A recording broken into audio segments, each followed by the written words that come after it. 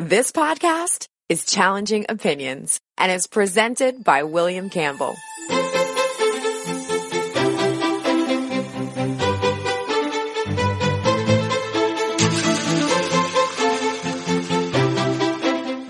Thank you for downloading the new relaunched Challenging Opinions podcast. Every Monday I'll be bringing you brand new content, but as part of the relaunch, I'm including previous interviews in this feed, like this one with Vox Day. He's a prominent blogger on the alt-right. I hope you enjoy it.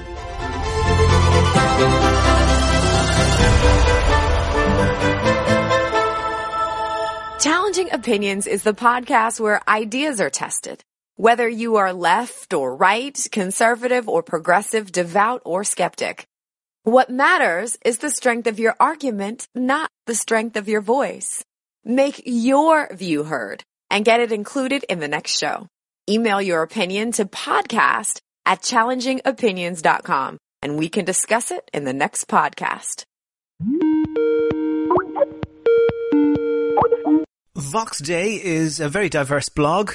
Day in this case is spelt D-A-Y, and if you don't know why I'm specifying that, then you don't need to know. But I have Vox on the telephone now who writes the blog.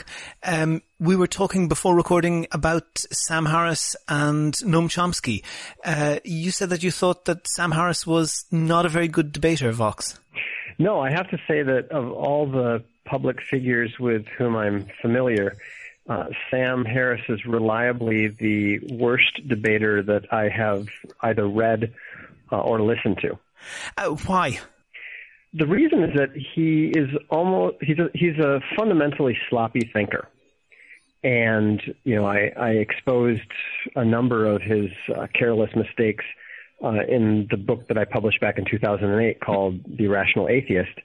But what I noticed in numerous debates that he had, whether it was with John Derbyshire, with William Lane Craig, with Noam Chomsky, is that the debates are very seldom very interesting because they always follow the same format. And what that is Harris makes a statement. His opponent points out an obvious flaw in that statement. And Harris comes back and tries to claim, well, that interpretation of his statement is not what he meant. And then the opponent usually points out something else that Harris has written that indicates that the first meaning was actually, the first interpretation was actually correct and applicable. And this happens if you look at his various debates, this happens every single time. This is a fallacy known as the No True Scotsman fallacy. I'll put a link to that, to an explanation of that on the page for the podcast. But one thing I think about Sam Harris is that, without necessarily disagreeing with you, he does bring a debate to a popular audience. And I'm thinking in particular that you could very easily accuse an awful lot of people on the liberal wing on the left of being too tolerant of fundamentalist Islam. And there's no question that Sam Harris stands up to the intellectual inconsistencies of some people on the left, notably noted philosophers like Ben Affleck. But that tendency does exist, and he does challenge it. Isn't that true? That's absolutely true. And in fact, I would actually go further and praise Sam Harris for biting the bullet and addressing one of the most important flaws of the atheist, secular, humanist perspective, which is their discomfort with the obvious difference between should and what, between what is and what could be. Mm-hmm. And now Harris was very unsuccessful in making the case in the moral landscape that it was possible to scientifically derive should. Yeah, that was he was trying to do what David Hume said could not be done. To his credit, that he was trying to do it. Now, he didn't accomplish it, and frankly, I would have been absolutely astounded I'd be astounded if anyone could do it, but I certainly wouldn't expect him to be able to do it based on my familiarity with his work and his capabilities. Sure, isn't there one? I give him credit for trying. Okay, isn't there one problem for the people who are perhaps debating or opposing against somebody like Sam Harris, in that somebody coming from a religious point of view has a philosophy, they have a worldview, they have a reason why they think that their worldview is good for the world. So Catholics will think, it's good for the world and it's good for people to be Catholics. Muslims, Hindus, Protestants, much the same. But if you're an atheist, you can absolutely consistently be an atheist and say, well, maybe atheism is terrible for the world. I'm not arguing the philosophy. I'm arguing just a point of fact. And it doesn't matter whether that point of fact is good or bad. In fact, it's kind of independent of that. Well, that's exactly what the title of my book referred to when I talked about the irrational atheist, because most atheists are observably irrational in that regard. Oh, go on. You have to explain that. Well, you've stated the case yourself. The person that you're talking about, the person who says the conclusions and the consequences of atheism are terrible, but it's a fact and I believe in it anyhow, that is a rational atheist. And very, very few people, very, very few atheists are willing to accept the philosophical consequences of their tenets and of their beliefs. And it's actually, again, to the credit of the irrational atheist that they do reject the consequences and tenets of their beliefs, because they do so because they're fundamentally good and decent people who are clinging to the moralities, to the philosophies of other philosophical systems, while asserting the tenets of a different one.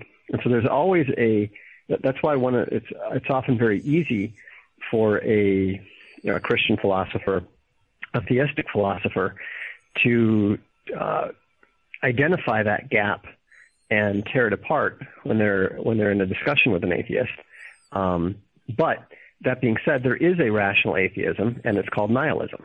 That is the philosophically consistent application of atheism. Well, that might be one philosophically consistent end point, but there are many millions. There have been, perhaps since historic times, billions of atheists, as there have been probably many more billions of Christians or Muslims or whatever. It would be very easy to find 10 or 1,000 or even millions of poster boys for the evils of Christianity, and equally it's easy to find very large numbers of very good people who are Christians. Isn't it likely that the same is true of atheists? Well, again, by what standard? I mean, you're absolutely correct. From the Christian philosophy, it's very easy to find evil people by that standard. It includes all of us. That hence the whole. Oh no, that's there for sure. Nobody is perfect, but there is a spectrum, and that the variation within that spectrum is very wide. Well, of course, but I'm saying that from from the Christian philosophical perspective, you can't be just a little bit evil. It's a very binary good or evil thing. Hence the whole need for Jesus Christ, etc. But that's a tangent. To return to the point, when you're talking about good, when you're talking about evil, you're intrinsically bringing in a moral perspective. And the problem that you have, that for the theist, the moral question is very, very easy, because it's basically what I summarize as God's game, God's rules. Really? The inventor of the game creates the rules, absolutely. But, well, if we then look to the Bible and see, for example, instructions that a virgin, a young girl who is not a virgin on the night of her marriage should be stoned to death, doesn't reason and logic and our conscience revolt against that? No, not at all. Reason doesn't revolt against it. In fact, I would argue quite the opposite, based on many, many objective standards. Now, that's not, I'm not Jewish. I don't subscribe to Jewish law. No, this is in the Christian Bible. But no, that's part of the Old Testament. Yes. There's a difference between Jewish law and Christian law. And it's also very important to make sure you understand that difference. But regardless, the point is that it doesn't matter what our feelings are. It doesn't matter what our conscience revolts against or not. The point is that is a objective, unchanging standard that is laid out according to the belief by this creator deity. So it's not something that is subject to. It's not a subjective standard which changes depending upon what you say, what I say, etc. And that's the fundamental difference. That's the fundamental weakness of atheist attempts to construct morality, and that's precisely why Sam Harris wrote that book. Sam Harris accepts the argument that I'm making here. Sam Harris even echoes it because that's what he was attempting to solve. He was attempting to use science to justify what you were saying, that conscience or whatever. He is trying to find an objective standard to substitute for the subjective one. And like I said, he was unsuccessful. So far, nobody's done it. Well, he might dispute that he's been unsuccessful, but he might, but absolutely nobody who has ever read that book and understood it did. And I don't even think that Sam Harris really believes that he accomplished that, because let's face it, nobody cares. Okay. But to return to your point, isn't it true that the overwhelming proportion of people in the world have rejected religious rules when it becomes obvious that they either always were barbaric or that they are unsuitable? No, I wouldn't say so. I would say that the majority of the world population still fundamentally accepts what we in the postmodern West would consider to be barbaric. I think that a lot of the whole notion of moral progress is, in my opinion, fundamentally ridiculous. And we might deem one thing barbaric that people that we consider to be barbarians look at other things that we do and consider them to be far worse. We would consider it to be barbaric to walk up to somebody and chop his head off, and yet we have no problem with dropping a bomb and killing tens of thousands of innocent people. Hold on a second. We do have a problem with it, and the governments that do that go to extensive lengths to disguise the extent and the way that they do that. Oh, but we don't fundamentally have an issue with that. Nobody has the minute that the nation is. No, hold on for a second. If a prosecutor is trying to counter an assertion that a defendant was not able to tell right or wrong by reason of mental deficiency, the first thing the prosecutor will say, look at it, this guy made an effort to hide his actions, therefore he knew it was wrong. Most governments, including the United States government, that do this type of barbaric bombing, they make great efforts to hide the extent to which they do it. I don't see that. I don't see the Chinese making any effort whatsoever to hide it when they drop bombs. The Soviet Union, the U.S. They send out drone strikes every day. Yeah, I'm aware of that. And it doesn't bother 95% of Americans at all. Do you think that, for example, the American administration is aware that one of the most influential things during the Vietnam War period was the repeated photographs of coffins coming back to the United States? In the more recent conflicts, they have banned photography of those coffins. Oh, sure. They want to. I mean, obviously they want to portray things and sanitize things and not force people to realize the extent of what's going on. They don't want to, people will react emotionally to things, but there are very, very few Americans who are unaware of what the USA is doing right now just as there's very few Syrians or who are unaware of what their government's doing. Not that they have any say in it, but the point is that we know what's going on, and yet the Kardashians are fundamentally more important to us.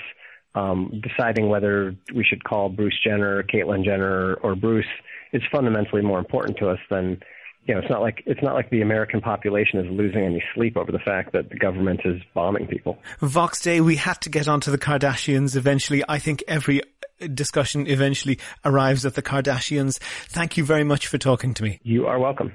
Never miss a show. You can subscribe to the podcast for free using iTunes, Stitcher, TuneIn Radio, or any other podcast software or app. See challengingopinions.com/subscribe for details. I have links in the show notes for the Vox Day blog and other references. Do you know someone who I should interview? What topics should I be covering? I'd really be interested in hearing your feedback. If you like the podcast, there's one thing that you could do that would really help other people to find it. Go on iTunes and give the podcast a rating and write a short review. There's a link on the website directly to the iTunes page.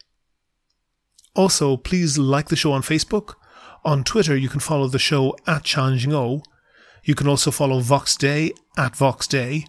And most importantly, subscribe to the show for free. You can use iTunes if you're an Apple person, or Google Play Music if you're on Android. There's links for both of those and the RSS feed if that's what you're into. You can find them all or get in touch with me at www.challengingopinions.com. On the next podcast, I'll have the left-wing economist, Dr. Robert Waldman. The Challenging Opinions podcast is produced and presented by me, William Campbell.